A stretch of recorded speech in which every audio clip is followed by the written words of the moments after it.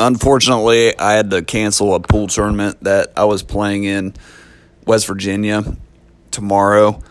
We had an Arctic storm move in through the Midwest yesterday into this morning.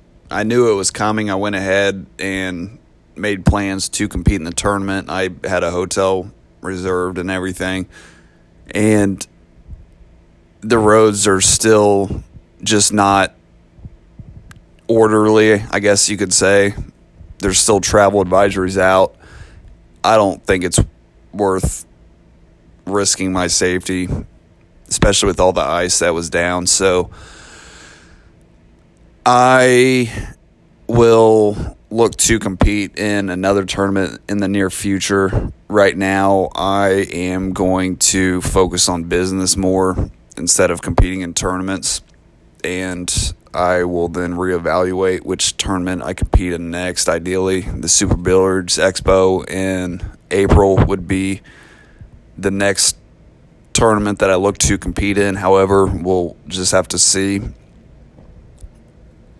Also, I sort of just wanted to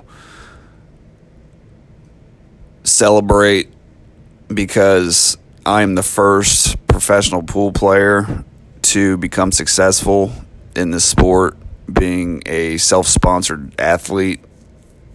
All other professional pool players who have had success have had sponsors and still have them, and really make no attempt to forge their own path through the sport.